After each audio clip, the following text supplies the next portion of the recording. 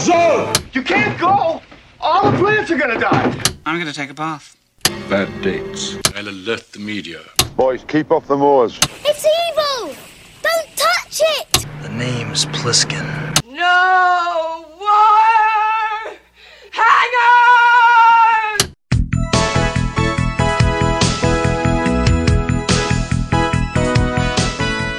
Welcome to Vintage Video, where we're rewatching the 80s so you don't have to. We'll be reviewing every major film release of the 1980s in chronological order, overanalyzing what you've seen and spoiling what you haven't. I'm Patrick O'Reilly. I'm Jesse Bayless. And I'm Richard Wells. And today we're discussing Condorman, released August 7th, 1981. It was written by Mark Sturtevant, suggested by the novel The Game of X by Robert Sheckley, with uncredited work from Mickey Rose, directed by Charles Jarrett, and released by Buena Vista Distribution. Well, that's suggested by I understand credit. it this time because I do? read the book this week. So You read the book? I read the book this week. Oh, good Lord. I can't believe you invested more into this film. I do this kind of stuff for this podcast. So I'm a very sacrificing person. In 1965, Hugo nominee Robert Sheckley's novel The Game of X was published, which tells the story of an everyman friend of an intelligence agent who is recruited to take part in a simple mission which evolves into the extraction of an important Russian defector. 15 years later, Disney began planning their adaptation as The Condor Man, 3 words, and later Condor Man, 2 words, on the way to Condor Man, 1 word. Presumably their intent was to convey the plot as halfway between 3 Days of the Condor and Superman, but it's really more spy film than superhero film. Raquel Welch was offered the part of Natalia and turned it down, possibly because Natalia doesn't really do much in the film, at least in its current version. The film shot largely on location in exotic locales like Paris, Monte Carlo, and Zermatt, Switzerland, which is probably the only reason Oliver Reed agreed to appear in the film. I don't know how they got him in this movie. Well, he's been in some terrible things over the course of this podcast. A lot of them have, the mini-sode covers some of his even less understandable roles. Oh, God. Yeah. Okay, I didn't know that. But this was not a good time for him. He was sort of in a haze these years, and he kind of agreed to whatever seemed like a fun trip. Disney, and in particular Executive VP Ron Miller, presumed that this film would perform strongly on account of its boundary-pushing sex appeal compared to previous Buena Vista releases. A sequel was authorized in advance of the film's release and then quickly scrapped. Yeah. I was like, sex appeal for who? Ron Miller thought that Miss Carrera was the sexiest thing that had ever happened in a Disney movie. And he kept mentioning it to the press, and it's like, this is Disney. I guess it hadn't like solidified into a kids-only company yet. Yeah. But even at the time, they were known for their family-oriented stuff. And she's also not like especially seductive in this movie. Well, that's what I was going to say. I mean, like, she's an attractive woman, but she doesn't, there is no like sex appeal of this character aside from being an attractive woman. Right. She's not like scantily clad, I would say. No. With a total budget of $14 million, the second most expensive live-action Disney film ever at the time, behind what? I couldn't figure out. It supposedly made as little as $4.5 million back. Did it land on the list? No, really? Not as far as I saw, but that seems like it should qualify. I was watching it thinking this has to be Big Bucks, Big Losers. Yeah. Maybe it wasn't big enough bucks? Maybe. Yeah, $14 million might not be enough. $14 million? Yeah.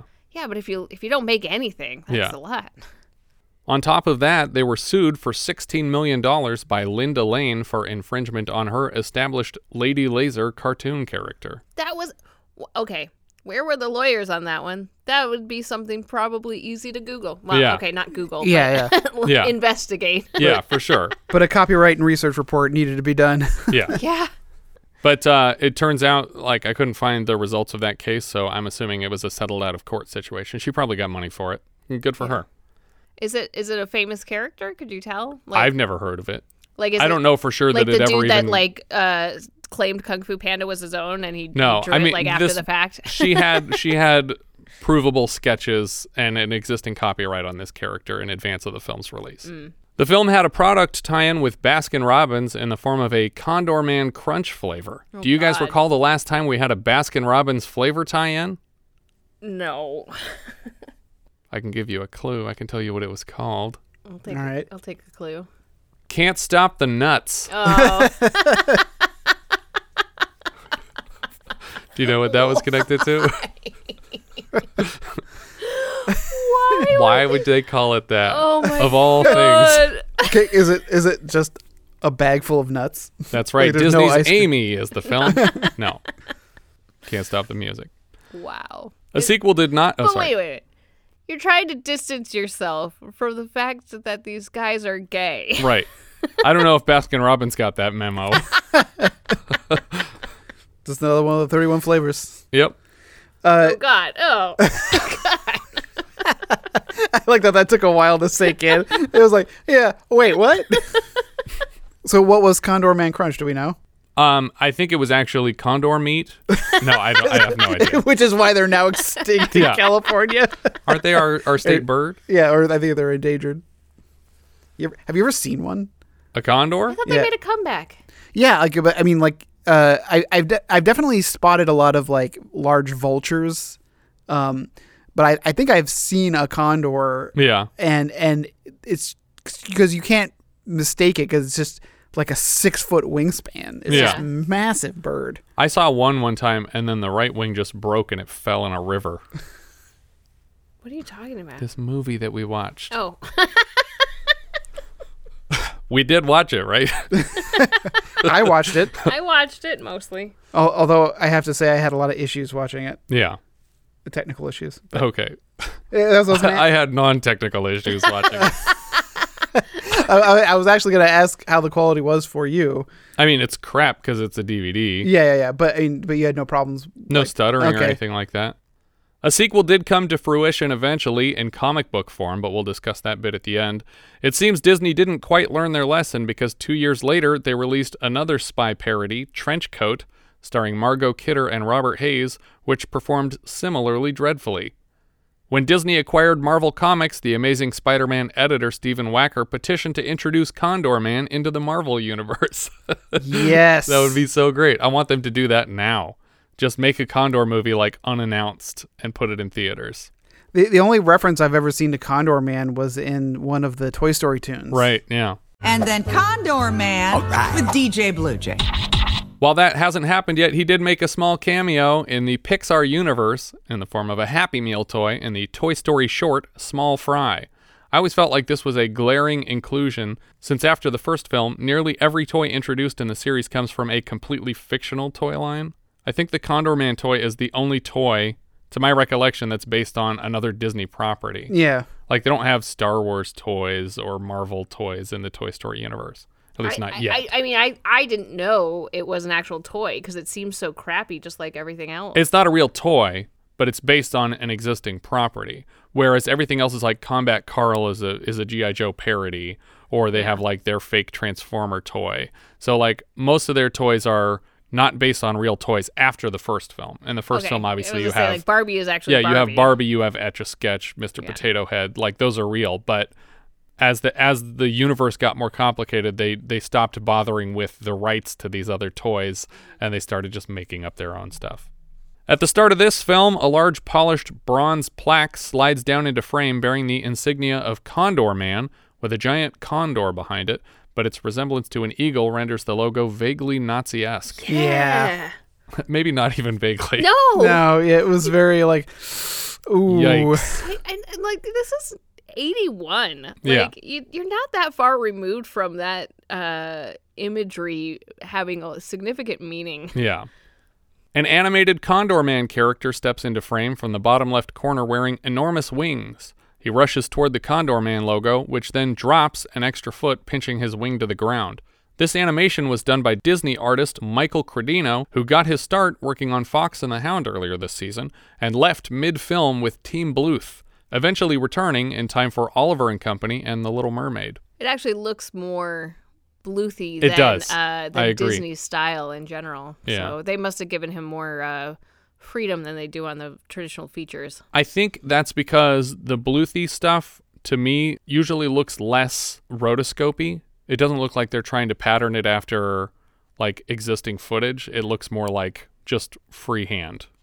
And this guy definitely is very stretchy, skewy. He's able to yank his wings out from under the plaque and spread them wide to take flight, but then the whole logo tips forward and crushes him, at the same time revealing the Arc de Triomphe in the establishing shot of Paris. The animated Condor Man climbs around on rooftops and then leaps from the edge, frantically flapping his wings and clumsily swooping around the background under the title cards. He leaps from between the spires of the Notre Dame Cathedral and lets out one of those skiing goofy hollers. He crashes directly into camera, and the rest of the credits play out in the lenses of his glasses. We finish the opening titles on the Eiffel Tower. Do you guys recall the last time we saw a superhero swooping around the Eiffel Tower? Was it Superman 2? That's right. Did you know that the air around the Eiffel Tower weighs almost as much as the steel itself if you were to create a box around the space of the Eiffel Tower? What makes that air so heavy? Or is all air that heavy? No, it's the... It's the quantity of air versus steel within the square area that the Eiffel Tower takes up. Oh, okay. I see what you're saying. Yeah. Within that specific shape, the air, because it outnumbers the steel by so much. Yeah, so if you were to put a box around the Eiffel Tower, the amount of air in there weighs almost as much as the steel itself. Interesting. So I could not pick up the air either. Yeah. Interesting. I'm weak. When the titles end, we're introduced to the character of cartoonist Woody Wilkins, played by Michael Crawford, and dressed as a real-life Condor Man. He stands on a platform about a quarter of a way up the Eiffel Tower and looks down at the bridge ahead through binoculars. On the sidewalk below, he spots his friend Harry, who announces via walkie-talkie that he is in position. Unnecessarily. His friend is doing nothing from down here. I guess he's here to take photographs promotionally. So he was just invited as a photographer, even though he's an agent for the CIA. Presumably this promotional stunt will help sell copies of the Condor Man comic book. Woody, in character as Condor Man, starts monologuing. Who can save Princess Juliet? Held captive by the evil Count Lorca? Who can save the city? Who? This is a job for Condor Man!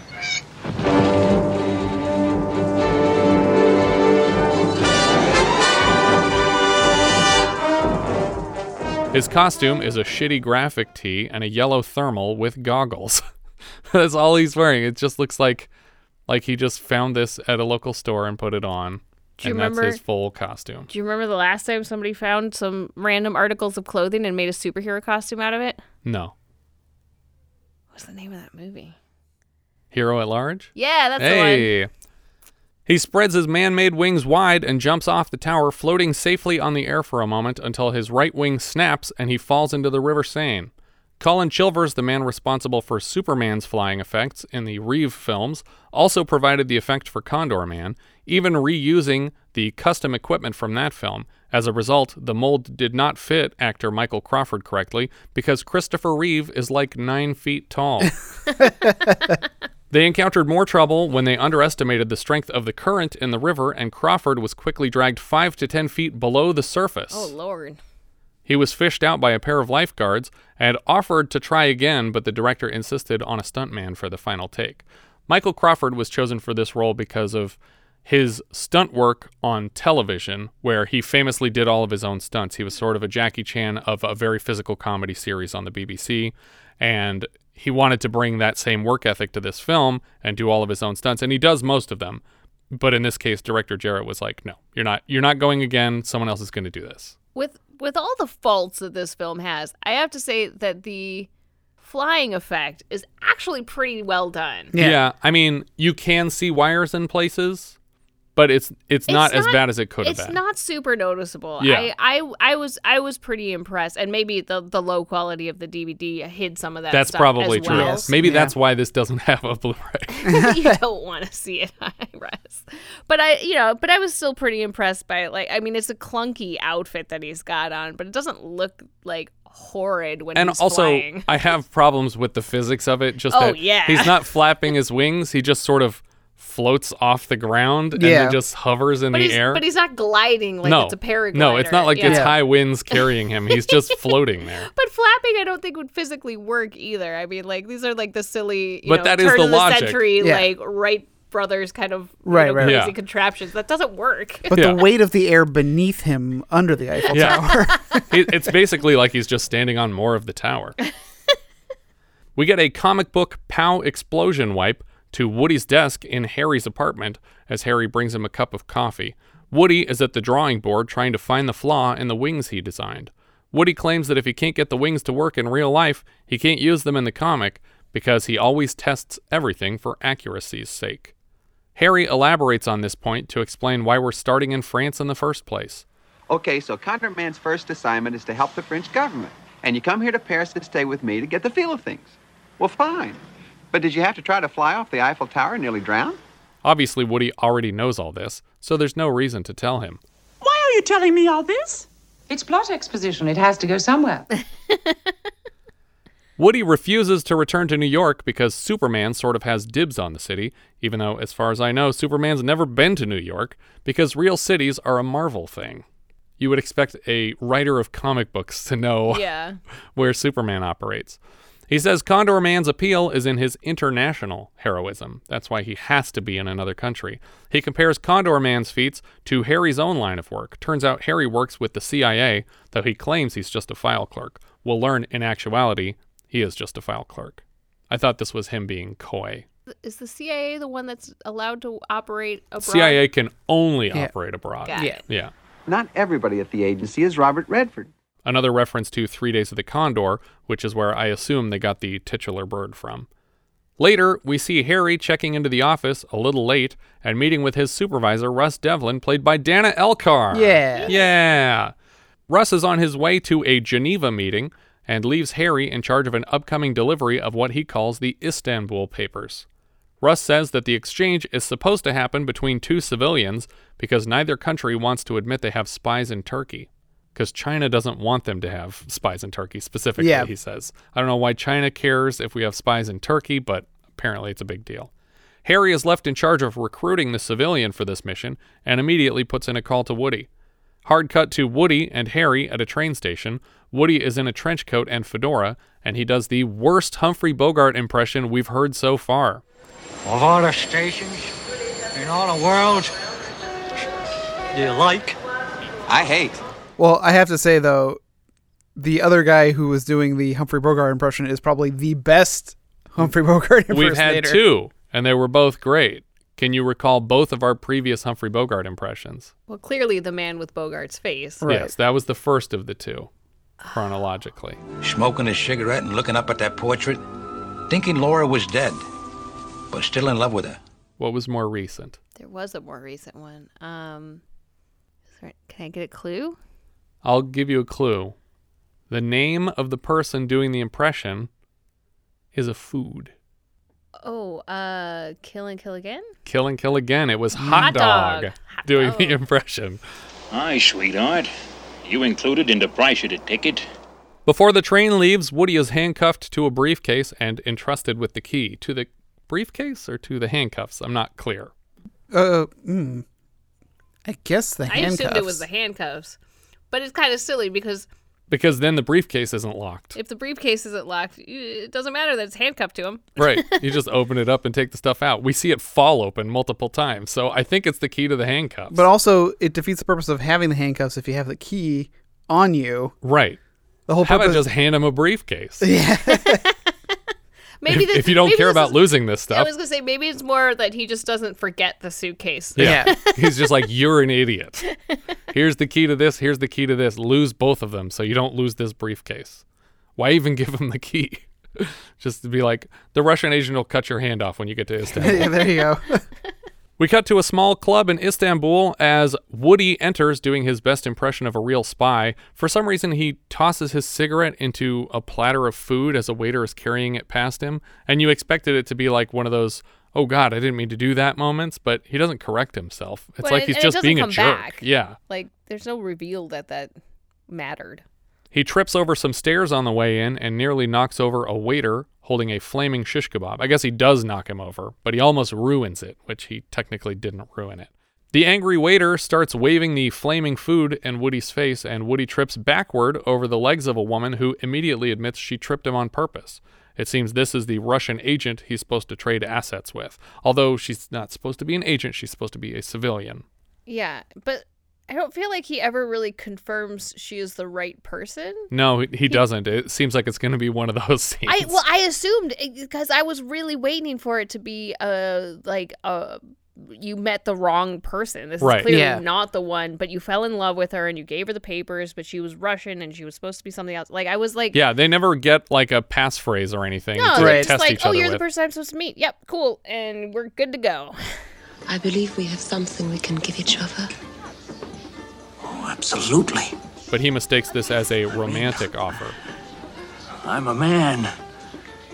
You're a woman. I speak of documents. Papers. Papers. Eventually he catches on, but she reminds him that they have to be discreet about the exchange. A waiter stops by to take Woody's order, and he points to the woman's drink, an Istanbul Express, and orders a double. A double? Nobody orders the double, sir. Okay. Make it a triple. I wanted the joke to be that one of the ingredients is a half of a fatal dose of arsenic or something like that. So a triple would auto-kill anybody. Alone again, they introduce themselves. The woman is Natalia, and immediately Woody claims to be a top-level spy, even though the Russians specifically requested a civilian for this job, and he might have just sparked an international incident here. Doesn't he know that? He does. He doesn't care. He's just too excited about being here. And I think he actually thinks he is a spy now. I guess. Just by nature of being entrusted with this mission. The only reason he's there is because he's not a spy, so you'd think he wouldn't say that.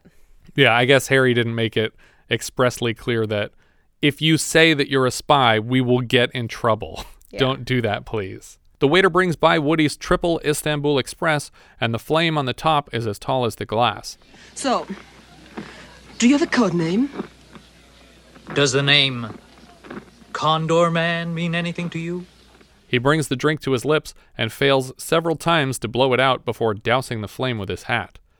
After he takes a sip, Woody exhales a full-force flamethrower blast of fire, and it's a pretty cool effect. Yeah, it looks great. Honestly, on my first take, I was like, oh, wow, I'm surprised they let the actor, like, do that trick where you blow alcohol through a candle, but I think maybe they couldn't have done that. They must have had just a flamethrower on the side because it's so perfectly still compared to his mouth. Yeah, and he's definitely a profile in which this takes place. But it looks really good. Natalia notices some shady agent characters in the club and makes a move to leave. Specifically, she notices a Chinese agent who then notifies the people who run this place that there are spies in the building and that they need to be eliminated.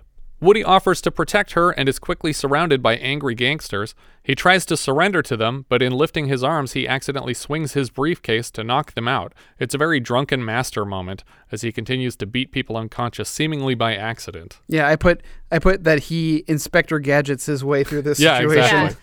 Yeah. And I like that conceptually. Like, I like that, drunken master Inspector Gadget type of humor that he's. But I needed that to continue throughout the whole film, and it did not. That's number one problem. Here's my next note. I really like the way they played this whole scene. It's smart physical comedy, but weirdly for the rest of the movie, he seems like a fully capable secret agent with no more clumsy powers. I wanted this to be like The Man Who Knew Too Little or something like that, where the whole time he's making an ass of himself, but also accidentally saving the day. Yeah. The book has a similar problem. We set this character up as kind of a goofy beginner, but from the second chapter on, he's basically just a James Bond type. In the last couple chapters of the book, he just intuits how to fly a plane with no experience, to the point that no one else in the whole cockpit notices that he's not a licensed pilot. He's just like, I looked over here and I saw this switch and I flipped it, and then I did this and then I did that and I held it up and that plane flew. It's like, okay, maybe it is that easy, but the whole point of this is supposed to be that you're an idiot who's never done this before. You should be doing it wrong a little bit. Back to the movie. One henchman throws a knife which Woody catches in the briefcase, and then he tricks the same henchman into blasting himself in the face with steam from a cappuccino machine. Once Woody has defeated all the bad guys, he's reunited with Natalia and completes the exchange, but it's not really an exchange as much as it's a delivery, because Woody gets nothing in return. But it also doesn't really matter because weirdly Russ even said earlier that this wasn't an important mission. That's literally what he says as he's getting in the car. Right. What about the Istanbul papers? The exchange takes place the day after tomorrow. You can handle that, Harry. They're not important anyway. Before they part ways, he tries to tell her something serious, and she interrupts it with a big kiss on the lips before walking out. We cut to Moscow as snow falls on the city. Natalia returns to her apartment at night and is surprised to find Sergei Krakow, played by Oliver Reed, sitting in the shadows of her living room. He seems upset that she went to Istanbul for this exchange, and she says she went to test the Americans, who failed her challenge by sending an agent instead of a civilian. Who sent her there? She set this exchange up on her own? I think I was confused, but I think what we're supposed to think is that she's already trying to defect. Okay. And she probably would have defected to a civilian that she could manipulate.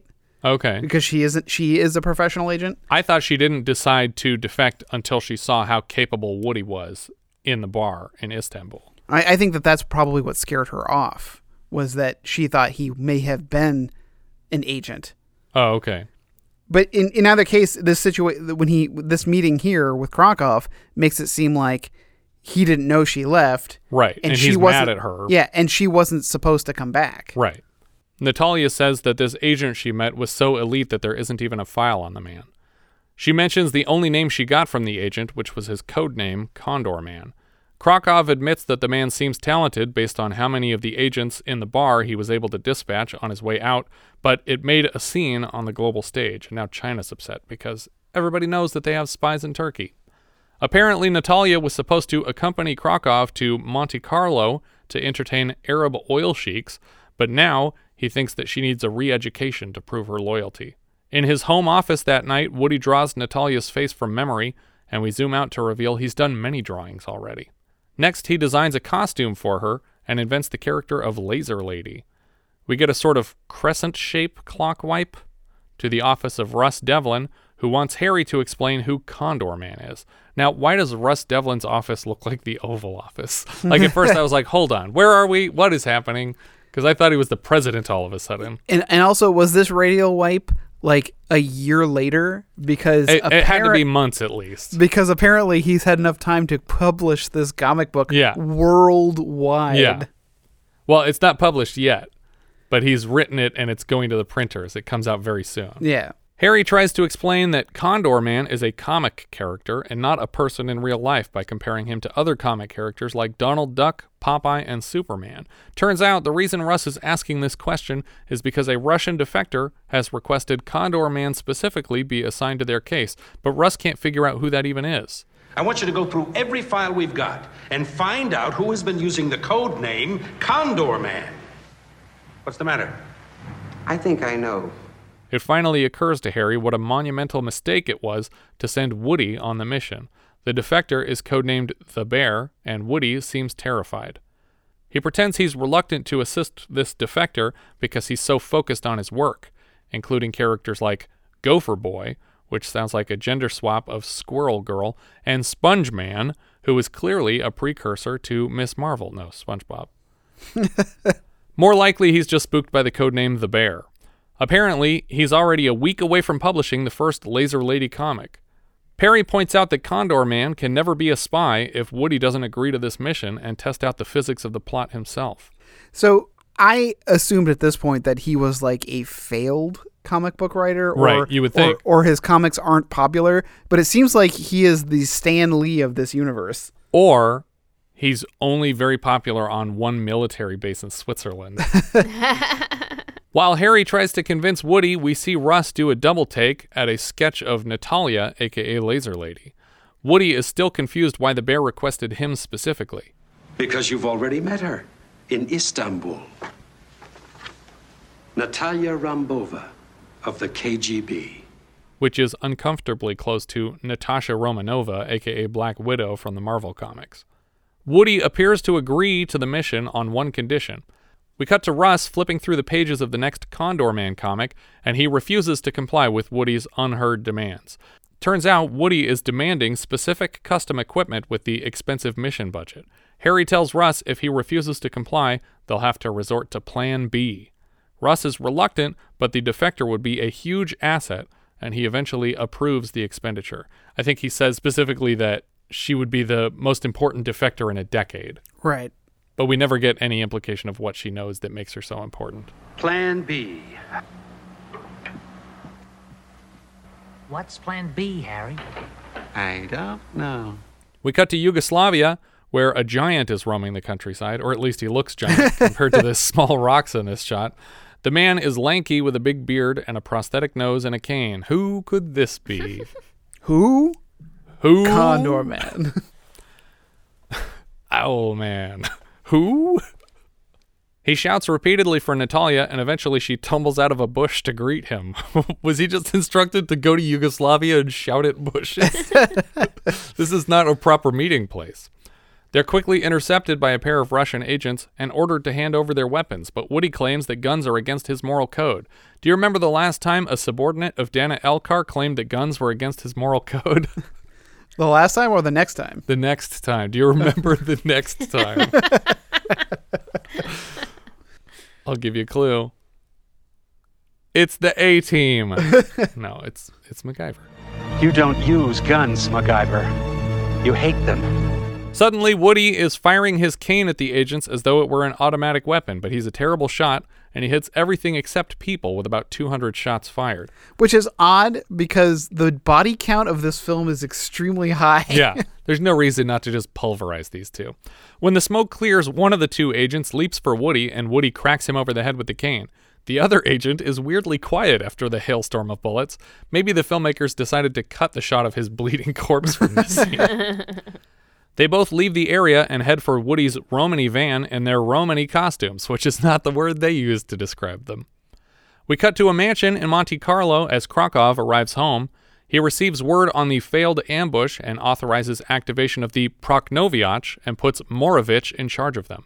We see Morovich accept the assignment and then turn to camera to reveal a glistening silver eye. You think it's a contact lens? Yes, I'm certain it is. Yeah, I mean, it looks pretty good. Yeah, it looks pretty good, and it also disappears halfway through the film, which is what makes me think it's a contact lens. There you go. I don't have any specific behind-the-scenes information. I didn't think he actually had, like, a metal eye. No, for sure, but after a few scenes, it's suddenly an eye patch, and I feel like it was like, I can fucking put this on anymore. Well, that's what I was going to say is, like, I'm surprised because in 1981, contact lenses were probably not... I mean, they were still probably made of glass at that point. I don't know what they were made of, but I do recall in our Scanners review that Michael Ironside had to wear contact lenses that were just white for the final scene, and that he needed, like, literally, like, cornea surgery at the end of the movie because they scratched his eyeballs. Yeah, it must have been ridiculously uncomfortable. Yeah. We cut to a marketplace in Polovnia, Yugoslavia. The entire bustling square goes dead quiet when they hear car engines on the horizon. When they confirm by sight that it's the Prochnoviach, they all run for cover, not wanting to be caught in the street by the KGB's elite squad of modified Porsches. A kid peeks through the blinds to watch them pass through town, and Morovich snaps open his helmet to glare at the boy with his silver eye, scaring him away. The cars split up to search town as Natalia and Woody arrive, and she is instantly suspicious of the silence. The cars follow them, zigzagging down a mountain road, when Woody finally spots them in his rear view, and it's game time. We cannot outrun them in this old truck. You have a point there. Woody flips a switch, and the cab lowers out of the truck and into the Condor Mobile, which blasts out of the false shell of a truck, which is then left blocking the road. The Condor Mobile is a modified Nova Sterling kit car, further modified by the CIA to include lasers, rockets for added speed, and other toys. Every time I see them do something like this in the film, like, obviously I'm questioning the fact that the CIA would spend this amount of money on these silly toys for this untrained operative, just for one defector. But then I'm also upset that the movie spent this kind of money making these silly props and doing crazy car chases with them. I think it's funny that they not only agreed to make the car, but they hired an artist to put the design of Condor Man on it, put a wrap on this car. It's like, no, you're just testing whether the feasibility. It doesn't need to be designed like your character. Did you look up the actual car that this is based off? I know you said it, but did you look up pictures and stuff of it? I did not know. it opens up like a cockpit. Yeah. Like it's like the whole top of the car lifts up, and that's how you get in. Apparently, because it's a kit car, they like mail you all the parts and you assemble the whole thing yourself. And that's how this thing came together. The Condor Mobile drives right under a logging truck, Clark Griswold style, but when the Porsches follow them anyway, Woody breaks out the rear-view flamethrowers, which set a couple of hoods on fire and blatantly kill at least 2 of the Proknoviach drivers, who are sent flying off the mountain and explode in balls of fire against jagged rocks. Yeah, like there's no way they survived. No, they're totally dead. They wrecked some decent cars too. Yeah. I mean, this whole group is all Porsches. Yeah. And they're like driving it down a rocky mountain and then crashing into like a 30-degree angle. The villain cars decide to come at Woody from both sides simultaneously, so Woody flips a switch to engage a ramp on the front of the Condor Mobile, which redirects the head-on collision, flying into the side of the car behind him, totaling them both. The only surviving bad guy car is Morovich's, and he quickly catches up with Woody. When he snaps open his helmet again, Natalia recognizes him as Morovich. They speed through the narrow streets of a small town, occasionally colliding with each other. The Condor Mobile makes its way to a dock and blasts full speed off the end of it into a lake. Morovich skids to a stop, but the Condor Mobile transforms into a speedboat and makes a clean getaway. Krakow is livid to learn from Morovich that Natalia has escaped with Woody. Morovich is now wearing an eye patch because I assume the silver contact lens was damaging his cornea like what happened to Michael Ironside on Scanners earlier this season. I wanted to say, before they get to the pier, when the Condor Mobile drives down the ramp towards the pier, Morovich shoots by them. Yeah. And he swings that car around. It's this really amazing turn. Yeah. Like when he misses the turn that they made. But he spins the car right around and doesn't stop. Yeah. I was like, oh my God, there's such amazing driving in some of this movie. And they're both going down a road that's like just barely wider than the width of the car. Right. I was also going to say, do you remember the last time spies were being chased down the narrow roads of a town? I have to assume this would be For Your Eyes Only. Yeah. There's even a more blatant reference coming up later. It's the same driver doing most of this work, too. He choreographed all the car chase scenes in this. He was a regular Bond choreographer for car chases. Krakow is especially upset because he's just learned that this elite world-class agent is actually a buffoon cartoonist civilian. He's an amateur, do you hear? He is not an agent of the CIA. He is a writer of comic books. Morovich begs for another chance. Krakow crosses the office with a writing crop and slaps generally at the shape of Italy on a map to indicate where Condor Man is likely to be found now. Around about there should be the place. Do you guys recall the last time we saw Oliver Reed angrily swatting at a map of Italy? The Big Red One? No, it was the other one. It's another war movie. Lion of the Desert? Yes. I was going to say your hint was going to be arguably Italy. Could be anywhere. Krakow suggests that his commander Vito reach out to someone named Barzini to collect on an old debt. We cut to a windmill wipe in Italy. Woody and Natalia are climbing hillsides around some steppe farming and find a large stone barn to hide in overnight. The next morning, armed men begin surrounding the place. Natalia is tucking Woody under some hay bales when the men burst in to arrest them. How were they found? I don't know how they were found, and I don't know why she thought hay was going to be comfortable to sleep under. Well, and it seems like there's a scene missing. It seems like this was the let's get to know each other in the barn at night. We should have talked about our lives in here. Yeah. Too racy for Disney. Or they were just like, nobody gives a shit about this guy. In jail, they're given a newspaper and learn from the front page that they've been framed for killing a man in Monte Carlo. I assume that's what the Barzini point was, that they had someone in a high enough place to frame them for murder. In Monte Carlo? We'd never even been to Monte Carlo. I have. I wanted to tell you to be like, I work in Monte Carlo for Krakow. I'm there all the time. They learn that Krakow's men are en route to collect them, and Woody wonders aloud what Gopher Boy would do in this situation. Hours later, the guard awakens to the arrival of a police inspector from Monaco. The prisoners are awoken and escorted out of the jail. As the inspector handcuffs everybody together, Woody threatens the man with his American citizenship.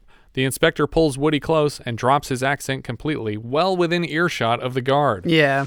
Hey, ugly American. Remember Plan B? This is it. Harry? So I wasn't clear. Yeah. Was Plan B planned after they got arrested, Yes. or was being arrested part of Plan B? No, I think Plan B was the involvement of Harry in this mission personally. Okay.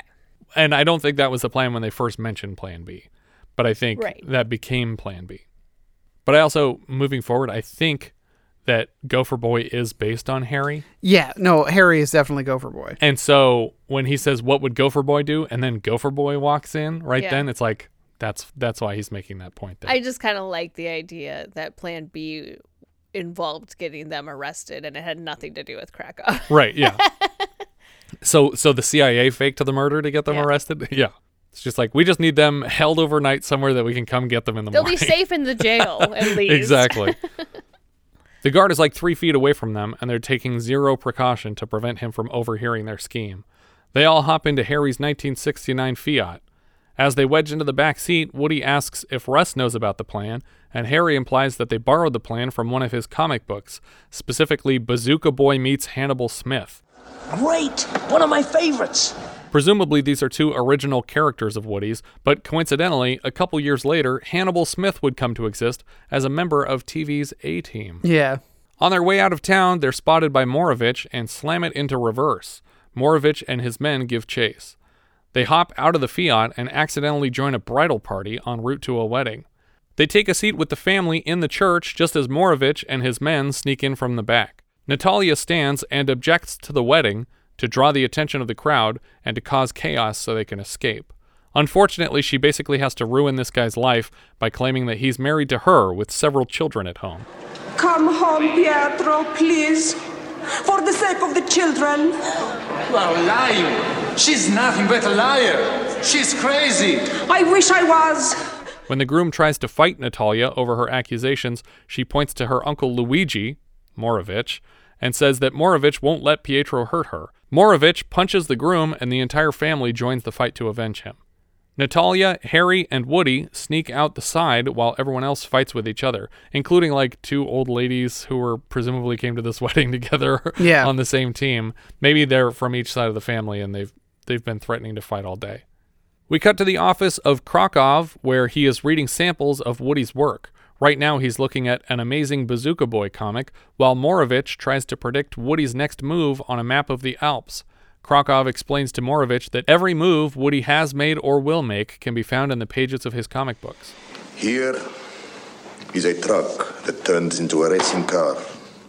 Here, a car that turns into a hovercraft. Genius weapons. Exploding rockets. It's all here.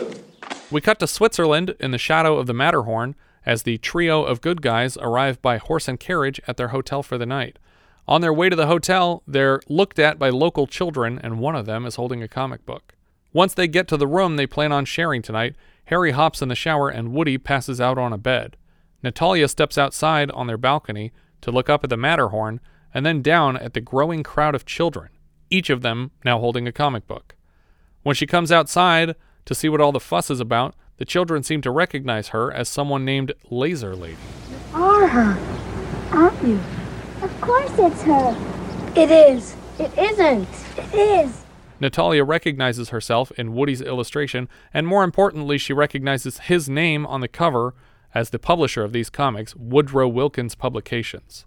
I don't think, these drawings are pretty simplistic. I don't know that anybody would look at that and be like, well, that's definitely you. Yeah. But maybe this hairstyle is unique in this part of the world, and she is still wearing it the way the girl on the cover is wearing it. Yeah, but it's still, I feel like that's such a leap for a kid to be like, this is definitely you. Here's what I think happened. I think Woody sold all these comics on their way up to the hotel.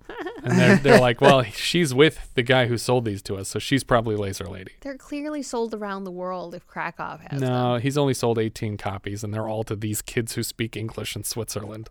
Harry steps outside to check on Natalia, claiming he just jumped out of the shower, but his hair is bone dry.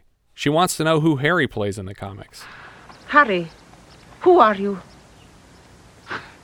What do you mean? Woody is Condor Man. I am Laser Lady. Who are you? How'd you find out? He's obviously Gopher Boy, but he doesn't feel like answering her, and they take a walk. Maybe he's embarrassed about being Gopher Boy. That night, Woody and Natalia dance at a nearby restaurant, and Harry seems to have made an Italian girlfriend. Natalia seems to be coming to terms with her feelings for Woody. Italian girlfriend or Swiss girlfriend? It sounds like she's speaking Italian. I don't know Swiss, but it doesn't sound like that chef character to me. Does he speak Swiss or Swedish? Swedish. There's like Swiss, German, but there's also obviously a lot of Italian because they're right there on the border. Natalia seems to be coming to terms with her feelings for Woody and reads off a list of things that he said she would enjoy in America. She tells him she would like the ability to call him and invite him over. And say, come over and be democratic with me. I'll bring the dip if you bring the Dostoevsky. That's a yes. Later, we see the three of them climbing the mountains, and Woody is wearing all white and red with blonde curly hair, looking almost exactly like William Catt from Greatest American Hero. He leads Harry and Natalia to a nearby ski lift and finds boxes left behind by Russ containing his personal ski lift device, which is rocket-powered and can be operated even if the ski lift is turned off by actually climbing the wire with an engine. Harry admits that he's afraid of heights, so Woody offers to ride with him to the top. I don't understand this switch where at the beginning Harry was exasperated and annoyed because Woody was such a bad agent, and now Harry, who is in the CIA and is a field agent at the moment, is afraid of heights, and Woody has to like give him a big hug to get him to the top of this mountain. Also, why didn't they have three yeah, there's only two of these things, so it's like we were going to have to double up anyway. Are they tied to these things? For the production? In the scene, they are not. They're just holding on to them. But I have to assume for the movie they were braced in. Well, yeah, but like in terms of how these things are supposed to function, are they supposed to be tethered to it? Because this is a weird form of transportation if you're not tethered to it. Well, I think it's just a one-off spy tool. This isn't like... Oh, okay. I was unclear that was like, no, these are an invention of Condor Man's. Oh, yes. Okay, because I'm like, who would do this? I mean, I would. You would? Yeah. I don't know. These things seem bonkers to me. Natalia follows behind them, and from the top of the mountain, Krakow points them out and instructs Morovich to shoot Woody down, so he does. Woody and Harry land side by side in the snow like dead snow angels.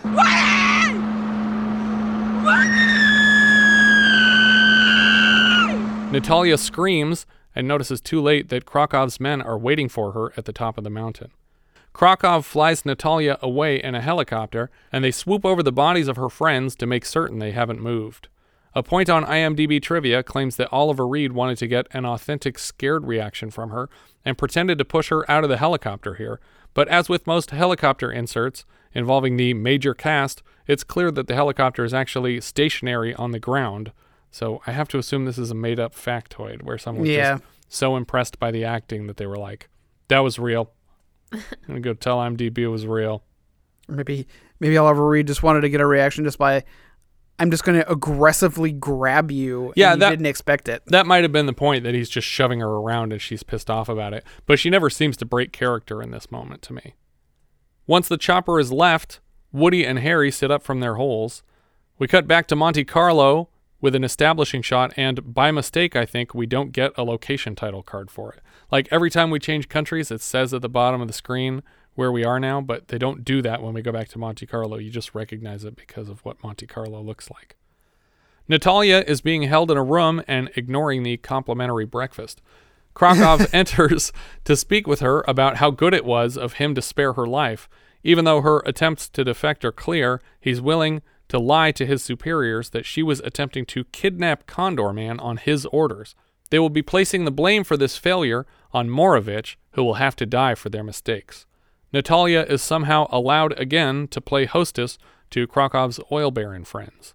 He tells Natalia there's no use in trying to escape because this property is an impregnable fortress. And if you have any design on escape, this comfortable villa is an impregnable fortress. Do you guys remember the last time someone called a building an impregnable fortress? Oh, that one on the side of the cliff? No. Was it Kagemusha? I'll give you a clue. Peter Ustinov is the one who called it an impregnable fortress. The Great Muppet Caper. Yeah, that's correct. It's the Mallory Gallery, a virtually impregnable fortress, many miles from here.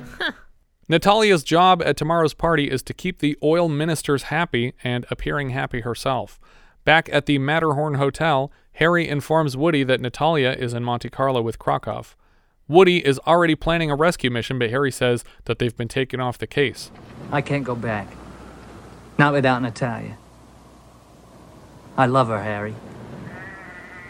I know. Woody begs for 2 more days to rescue his girlfriend. For some reason, he's still allowed to use the company credit card to order ridiculous inventions, even after being taken off the case. We cut to the Grand Casino in Monte Carlo, and it looks like that building that Loki broke into with another dude's eyeball. Just as Krakow enters the casino, he is passed by a sheik receiving a standing ovation from the crowd. He's being followed by dozens of servants carrying briefcases, presumably full of cash. What happened? Oh, amazing, Sergei, amazing. This Arab, he took the house to the limit. What is that? 5 million francs. So, spoiler alert, this is Woody pretending to be a sheik character. Yeah.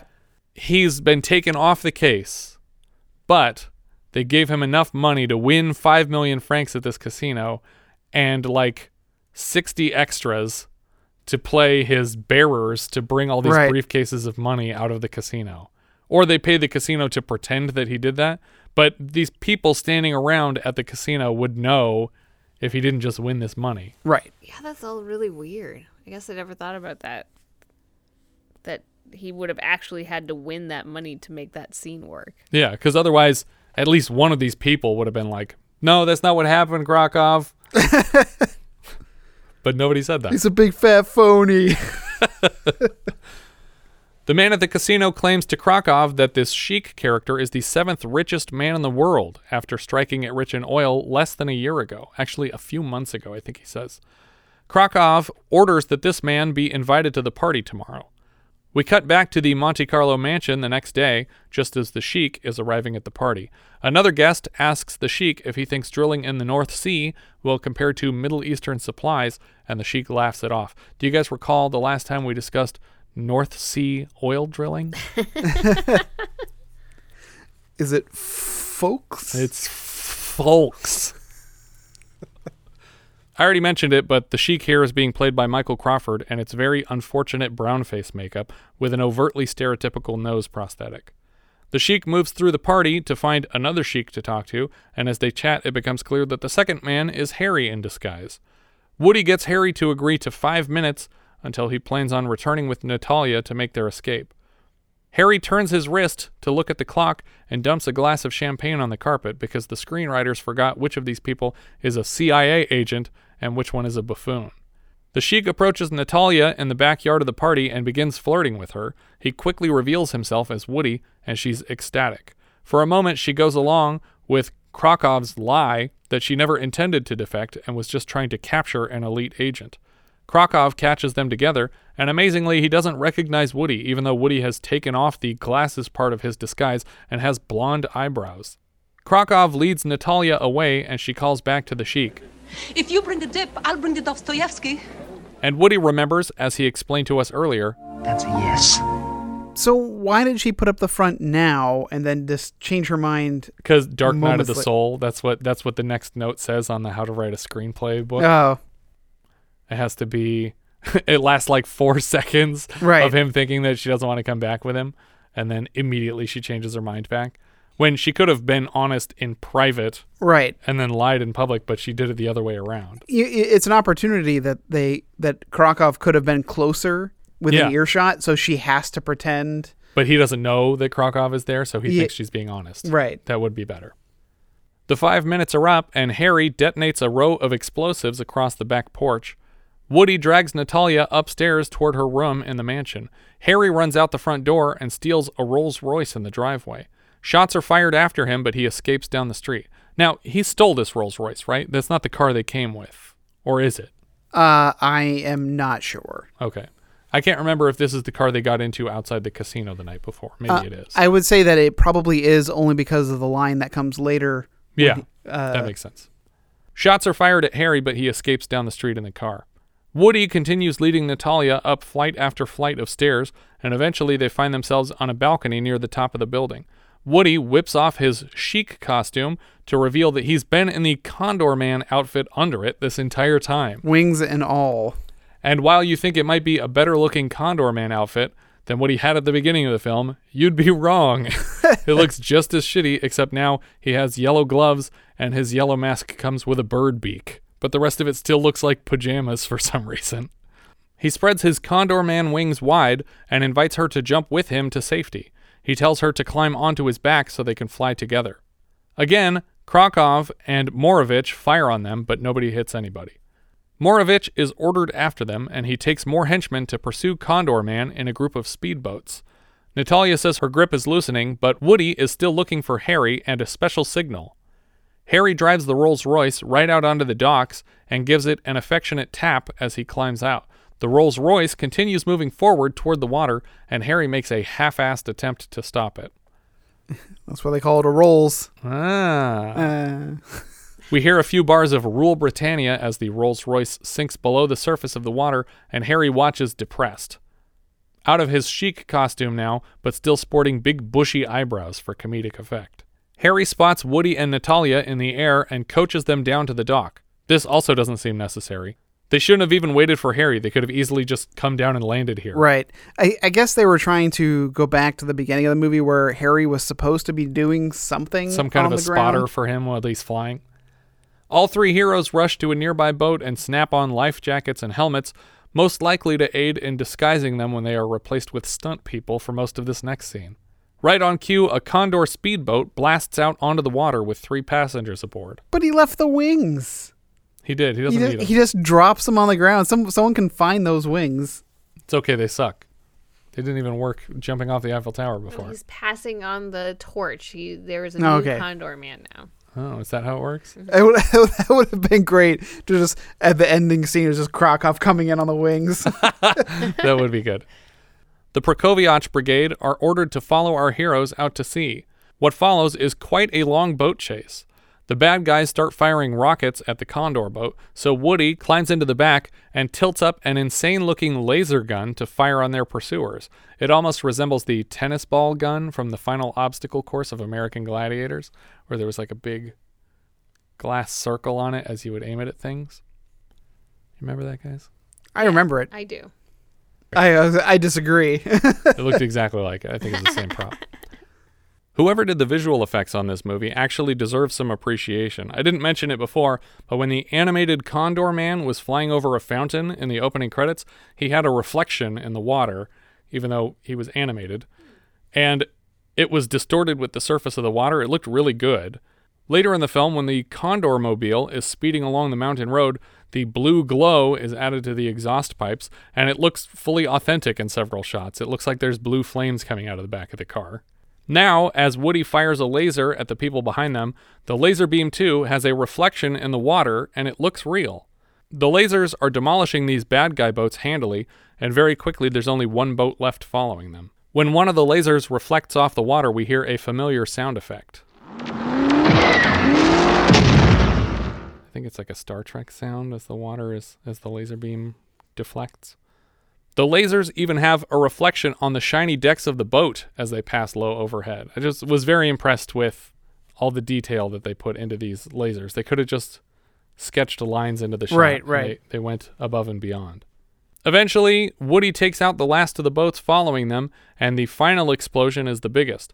We can see the dummies of the boat's drivers tossed clear of the wreckage.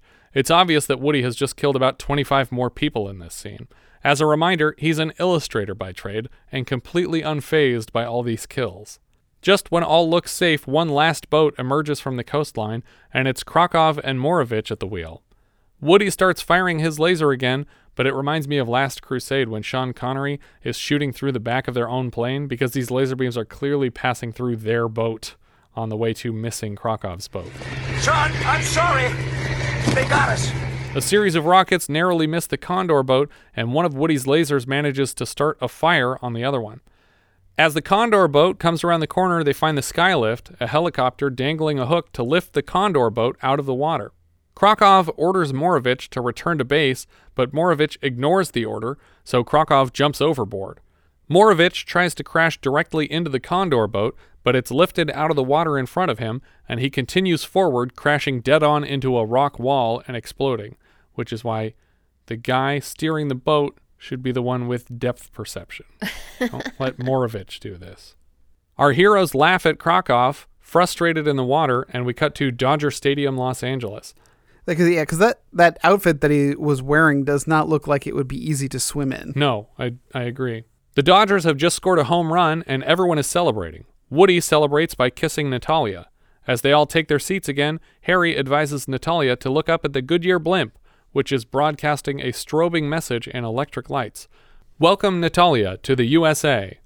It's like the opposite of witness protection, witness endangerment, announcing to a stadium full of people and potentially a nationwide television audience that a Natalia recently escaped to America and she's here at the game tonight.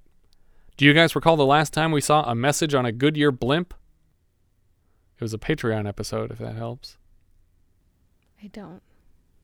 I believe President Nixon delivered a message via Goodyear blimp at the end of Cold Turkey. Do you guys recall what that message would be? I don't even recall what Cold Turkey was. Cold Turkey is the town that quit smoking. Oh. And at the end, they win the prize and the president shows up. But he doesn't say any words because he didn't want to pay a Nixon impersonator. He just points at a blimp in the sky. And the message reads, Eagle Rock is home to the new missile plant. Because that was the part of the prize. I mean, they all got money was the prize, but they also put this missile plant there because the town had become popular again. We cut inside the blimp where a very important person, unclear who, is demanding that Condor Man specifically be assigned to his case. Russ Devlin is trying to talk him out of employing a cartoonist in place of an agent, but the man insists. Russ radios Harry below, and Harry whispers a mission in Woody's ear. We freeze frame on a smile crossing Woody's face. Eventually, the freeze frame tips forward to reveal the big brass logo from the start of the film, and the movie is over. Yay! Book changes. The book is called The Game of X. It starts with a similar scene. A layabout everyman character is recruited by his intelligence expert bestie to take part in a secret mission for the government. After a rocky start, the rest of the story plays like a very straightforward spy novel, with no further references to any absence of expertise on the protagonist's part. He is not a cartoonist. There is no Condor Man. He's just Agent X, and the love interest and the defector are two separate characters in the book. Comic book sequel. Whitman Comics published a Condor Man comic to coincide with the film's release, which mostly told the story as it happens in the film, except that Dana Elkar's Russ Devlin character is African American in the comics. It was followed by a sequel story about Krakow and Morovich making efforts to kidnap Natalia from America, where she is now Woody's fiancée. Condor Man's inventions are being assembled by a fake toy company run by the CIA. So Morovich survived that explosion. Pretty impressive. I imagine he has 2 silver eyes now. Like, they honestly thought that this was going to spur, like, a whole following of Condor Man. Well, the Superman movies were doing gangbusters. They thought Condor Man was going to be just their Superman. Yeah, but he's not an established character? He's not an established character, but, I mean, this was them trying to establish it. I get that, but he's not really a superhero. I mean, I guess he's maybe more akin to a Batman. It's just a lame spy movie. There's almost no superhero element to it. But I also don't find this movie very appealing to kids. I agree. Because I feel like spy movies specifically are more geared towards adults because, you know, the intrigue. Like, it's not as actiony and goofy or fun or... The only thing I think appeals to the kids is the, like, Rocky and Bullwinkle-esque nature of the violence, which is that... Like people being burned alive in a car. Yeah, that's the thing though, is that we don't see like the guy whose face is blackened from an explosion afterwards. No, they're clearly dead. All these people are dead along the way. Nobody survived something that should have killed a person on screen. Yeah. I think that I would have liked an Inspector Gadget-esque movie where he's bumbling through but somehow getting the job done. Right. Like Nude Bomb style. Yeah. Because even Maxwell Smart isn't a great agent. Right. But I still believe in him to get the job done. Yeah. Because he's a professional. But the fact that he's not a professional spy, and I was like, okay, so that's how this is going to be. He's going to be goofy and yeah. But then he's like super capable. I wanted more of these like Jackie Chan fights where it's like it looks like he's doing stuff on accident and it's just taking everybody out and he's just as shocked as we are. Yeah. But I think if you did the Inspector Gadget, it would be more appealing to kids. Yeah, like, you could have, you could even have like a Penny-esque character, right? Yeah, for the kids to like kind of latch onto. But in this movie, Condor Man, the Disney film Condor Man, the titular hero kills more people than James Bond did in his last outing. Like, it's very strange that they're just letting him murder all these people. But and there's so much opportunity, I think, because the CIA actually like fulfills his request for these cars and boats and whatnot. I'm like, you could have put the ridiculous gadgets in them, but they really weren't very weird. It's just like, no, it's a car and it's got a weapon on it. And half the time the weapon on his vehicle was a laser because it requires zero props during production. It's literally just you just need a gun. That's basically just a lever that you point at things. There was so much missed opportunity though, because it could have been be like, oh, it was just like in this one in this one issue where I did this, that, or the other thing, and there were these crazy robot arms that came out and like grabbed the guy behind me. Like, you're missing the opportunity to have those silly like realizations that connect it back to fantasy. Yeah, and we also, aside from Laser Lady, don't see him incorporating what they're doing into his comic work, which I feel like they could have, instead of having their downtime be at some club in Switzerland, it could have been him sketching things at their hotel room from their adventures that day. Like, just involve the comic book artist part of it more on both sides, that the comic books are inspiring the action and that the action is inspiring the comic books. Like Peter Parker takes his own photographs. Right, exactly. But yeah, I don't like this movie. I won't watch it again. No, it was awful. It was a big thumbs down. I think it could have been really funny.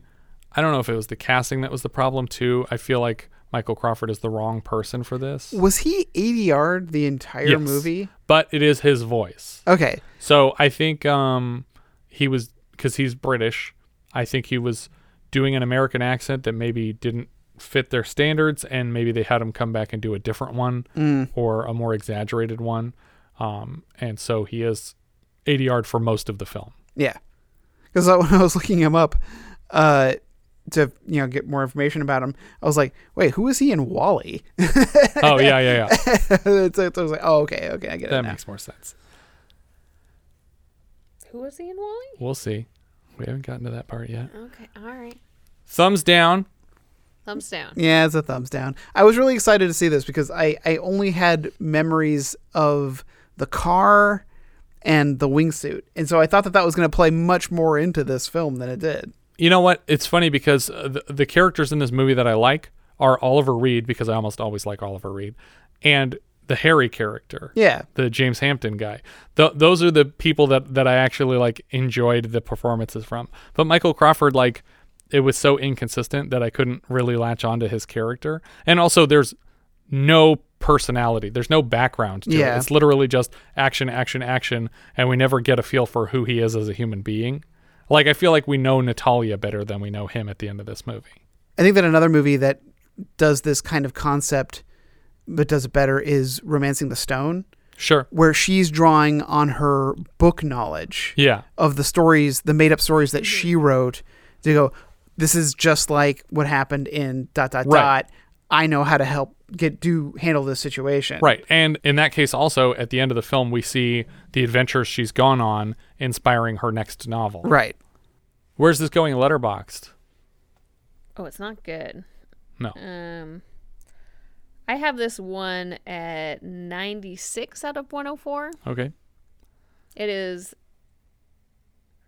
below Hard Country and above Home Sweet Home. Wait, I have it much higher. You loved it, huh, Rick? I guess I did. I have it at 55, which puts it below King of the Mountain, but above Kill and Kill Again. When I first put it on my list, I realized I had it in 102 out of 104. I was like, that seems wrong. And I kept bumping it up as we were talking about it, and it wound up in 86th. So I have it in 86th out of 104, which is just under Force 5 and just above Pinball Summer.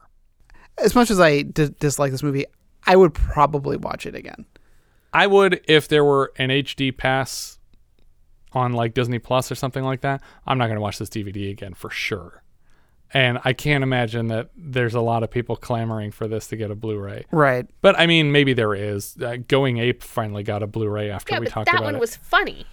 Right. But I just mean these movies that I've heard more people talk about Condor Man than I have heard about Going Ape. Yeah, well. And somehow Going Ape made it to Blu-ray first. To be fair, most of those people are me. That's true. But there's also not a Going Ape Happy Meal toy and a Pixar short. True. But there fucking should be. Our director here was Charles Jarrett. This was his second consecutive Disney feature after last season's Last Flight of Noah's Ark. So 2 Disney movies with protagonists who aren't great at flying. His most celebrated work is probably Mary Queen of Scots, which landed 5 Oscar nominations but won 0. Jarrett's next film is another spy film called The Amateur. Writer Mark Sturtevant has only one other writing credit, a single episode of Beretta. After that, it was mostly assistant directing credits a decade later, including 188 episodes of Frasier. Huh. He was basically the AD for the entire run of that series. The novelist was Robert Sheckley. He's had many stories adapted into segments on anthology TV series over the years. His novel, The Man in the Water, was adapted into 1963's Escape from Hell Island. His novel, Dead Run, was adapted into a film of the same name. But most importantly, his novel, Immortality Incorporated, was adapted into Freejack. Yes. He wrote the book that became Freejack. Nice. But if that was another suggested situation, he might have just been like, a guy crashed a race car. And then the rest of the movie is completely different. Right. Because Freejack is the perfect movie. Yes. It wins the synopsis game by a long shot. So Condor Man and Freejack are adapted from the same novelist's work. Also, apparently, Immortality Inc. was adapted first into a 1969 episode of a sci-fi anthology series called Out of the Unknown. I'd be interested to see that, how the 1969 produced version of Freejack looks. Uncredited writing here from Mickey Rose. Mickey Rose is mostly comedy writing credits for television, Sid Caesar, Tim Conway, Dean Martin, The Odd Couple, Smothers Brothers, etc. But he also wrote Woody Allen's Bananas. He's credited with writing horror film Student Bodies, released the same day in theaters as Condor Man, and he has 982 credits as a writer on Johnny Carson's Tonight Show. The music here is from Henry Mancini. He is a longtime Blake Edwards collaborator who wrote the Peter Gunn theme and the Pink Panther theme. We heard a bit of the Gunn theme in Blues Brothers last year. He also scored Little Miss Marker, A Change of Seasons, Backroads, and S.O.B. for us. And he's back later this season scoring Mommy Dearest before teaming up with Edwards again for Victor Victoria next season. He later scored Santa Claus, the movie, Life Force, Sunset, and Ghost Dad. Cinematographer Charles F. Wheeler was the DP on Cold Turkey. Coincidence? I think so. Silent Running, Freaky Friday, Cat from Outer Space, Chomps, and our previous Disney Charles Jarrett film, Last Flight of Noah's Ark. He's back later this season, lighting The Pursuit of D.B. Cooper. Editor Gordon D. Brenner was the editor on Pete's Dragon, The Apple Dumpling Gang Rides Again, and both of last season's Disney live actions, Noah's Ark and Herbie Goes Bananas. Stunt coordinator Remy Julian previously worked on The Italian Job and several James Bond titles, but he was the one coordinating all the car chases here. Michael Crawford was Woody Wilkins. He's Cornelius Hackle in Hello Dolly, and consequently shows up in WALL-E via footage from Hello Dolly. He might be best known for playing the titular role in the first run of Andrew Lloyd Webber's Phantom of the Opera. So I heard this guy singing for a lot of my childhood because my mom listened to that original cast recording of Phantom of the Opera for a long time. But he played the Phantom. He was the first Phantom. Wow. Across the pond, he's probably best known for his appearances as Frank Spencer on the series Some Mothers Do Avum, but there's not much else I recognized. Oliver Reed played Krakow.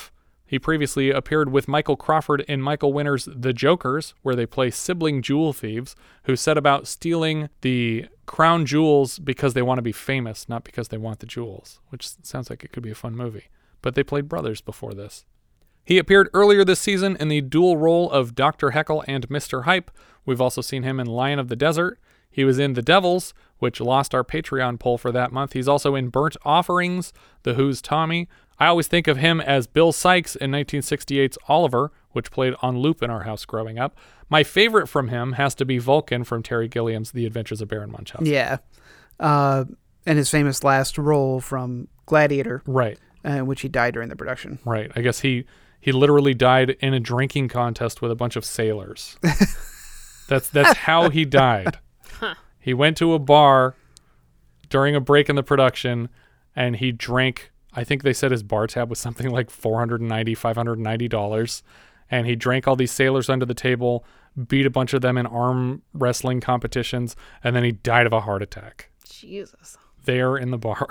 I mean, that's probably where he wanted to go anyway.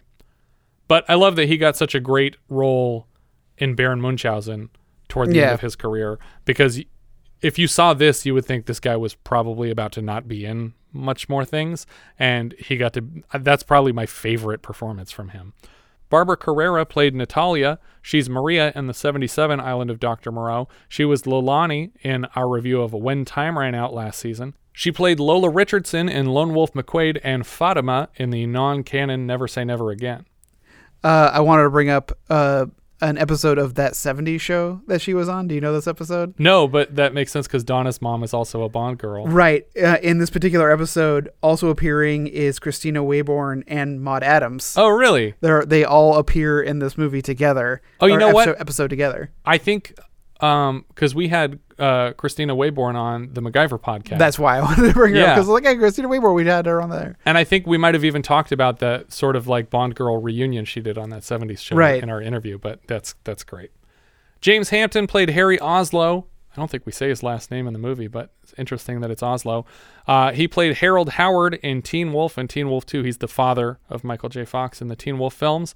And in the series, he reprised the role for the TV series. He's Bill Gibson in The China Syndrome and Jerry Woolridge in Sling Blade. We saw him last as Lou Price in Hangar 18. Dana Elcar was Russ Devlin. He's Pete Thornton from MacGyver. We've seen him in The Nude Bomb and Noah's Ark so far, and he's back later this season for Buddy Buddy.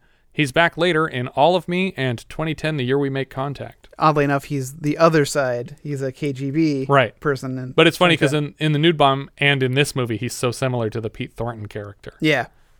I did love, it's a small detail, but when James Hampton is trying to get his attention to be like, well, hold on, did you hire a civilian for the Istanbul Papers? And he's like trying to get his attention, and Dana keeps like waving to his driver like, it's fine, just go. Just keep going. You don't have to listen to this guy talk to me. Just keep moving.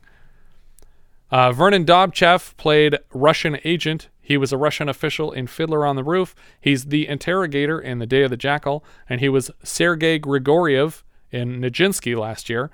He's a butler in The Last Crusade, and he's Max Kalba in The Spy Who Loved Me. But the butler in The Last Crusade is the one who plays Mickey Mouse, basically. I think that's everything for Condor Man. If you guys have any thoughts you'd like to share, we are Vintage Video Pod on Twitter, Facebook, Instagram, YouTube, and Letterboxd, where, as I've said before, you can find each of our full movie rankings for the year. We can also be found at vintagevideopodcast.com. We also have a Discord. You can join the 24/7 movie chat and share your thoughts on episodes past, present, and future at vintagevideopodcast.com/Discord. And if you're listening on YouTube, don't forget to subscribe. Also, if you think people would like this show that you can tell them in person, too. And then maybe they'll listen, and then more people can hear the show and tell their friends. That'd be neat. What a world. What's that sound? We got one! That's right. It's a new patron, Jeff Giles. As a $5 patron of the show, Jeff now has access to 29 full-size 70s reviews and 36 minisodes from 1980, and a hand in choosing next month's film. For July of 1972, $5 patrons are choosing between the following 11 titles. Blackula, William Crane's blaxploitation horror film about an 18th century African prince transformed by Dracula into a vampire and entombed in a coffin until his release in 1970s America. Bone, Larry Cohen's black comedy about a man played by Yaphet Kotto breaking into the home of an unhappy marriage and reluctantly settling their disputes. Sounds a lot like The Ref to me. Butterflies Are Free, Milton Katsilas' comedy drama about a blind man moving into a building and befriending a free-thinking neighbor woman, starring Edward Albert and Goldie Hawn, based on the 1969 play of the same name. Deliverance, John Borman's survival thriller about an ill-fated camping trip in the American South, based on James Dickey's novel of the same name, starring Jon Voight, Burt Reynolds, and Ned Beatty. Dr. Phibes Rises Again, Robert Fust's British horror dark comedy about a doctor attempting to resurrect his deceased wife with the help of ancient scrolls. It stars Vincent Price, Robert Query, and Fiona Lewis. Duck You Sucker, aka A Fistful of Dynamite, Sergio Leone's epic Zapata Western film about a bandit and an IRA explosives expert who wage war on the local government in the name of the Mexican Revolution. It stars Rod Steiger and James Coburn. Fat City, John Huston's sports drama about the conflict between a boxer on the rise and a boxer aging out of the sport. It stars Stacy Keach, Jeff Bridges, and Susan Tyrrell. Love that cast. Ooh. Fuzz, Richard A. Cola's action comedy about a police hunt for a mad bomber terrorizing a city. It stars Burt Reynolds, Jack Weston, Tom Skerritt, and Raquel Welch. That's a comedy about a mad bomber terrorizing a city. Joe Kidd, John Sturgis's Western from an Elmore Leonard script about an ex-bounty hunter sent after a Mexican revolutionary. It stars Clint Eastwood, Robert Duvall, John Saxon, and Don Stroud.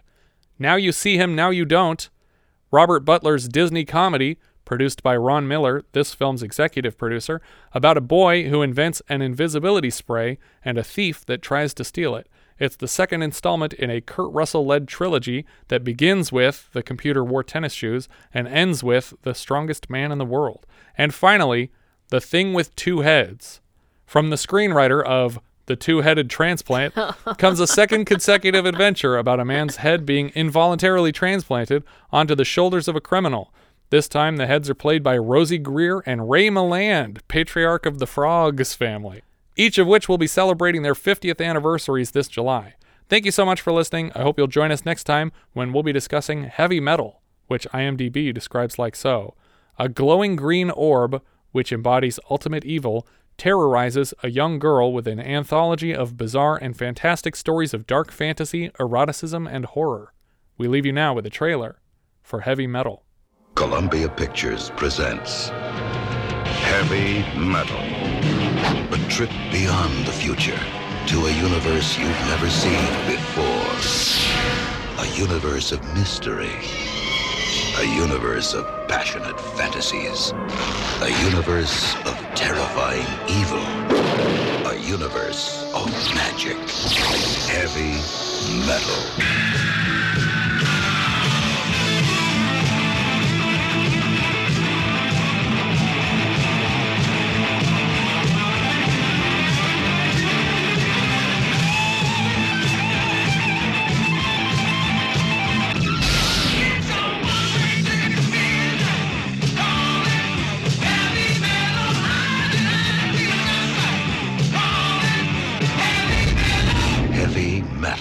A step beyond science fiction.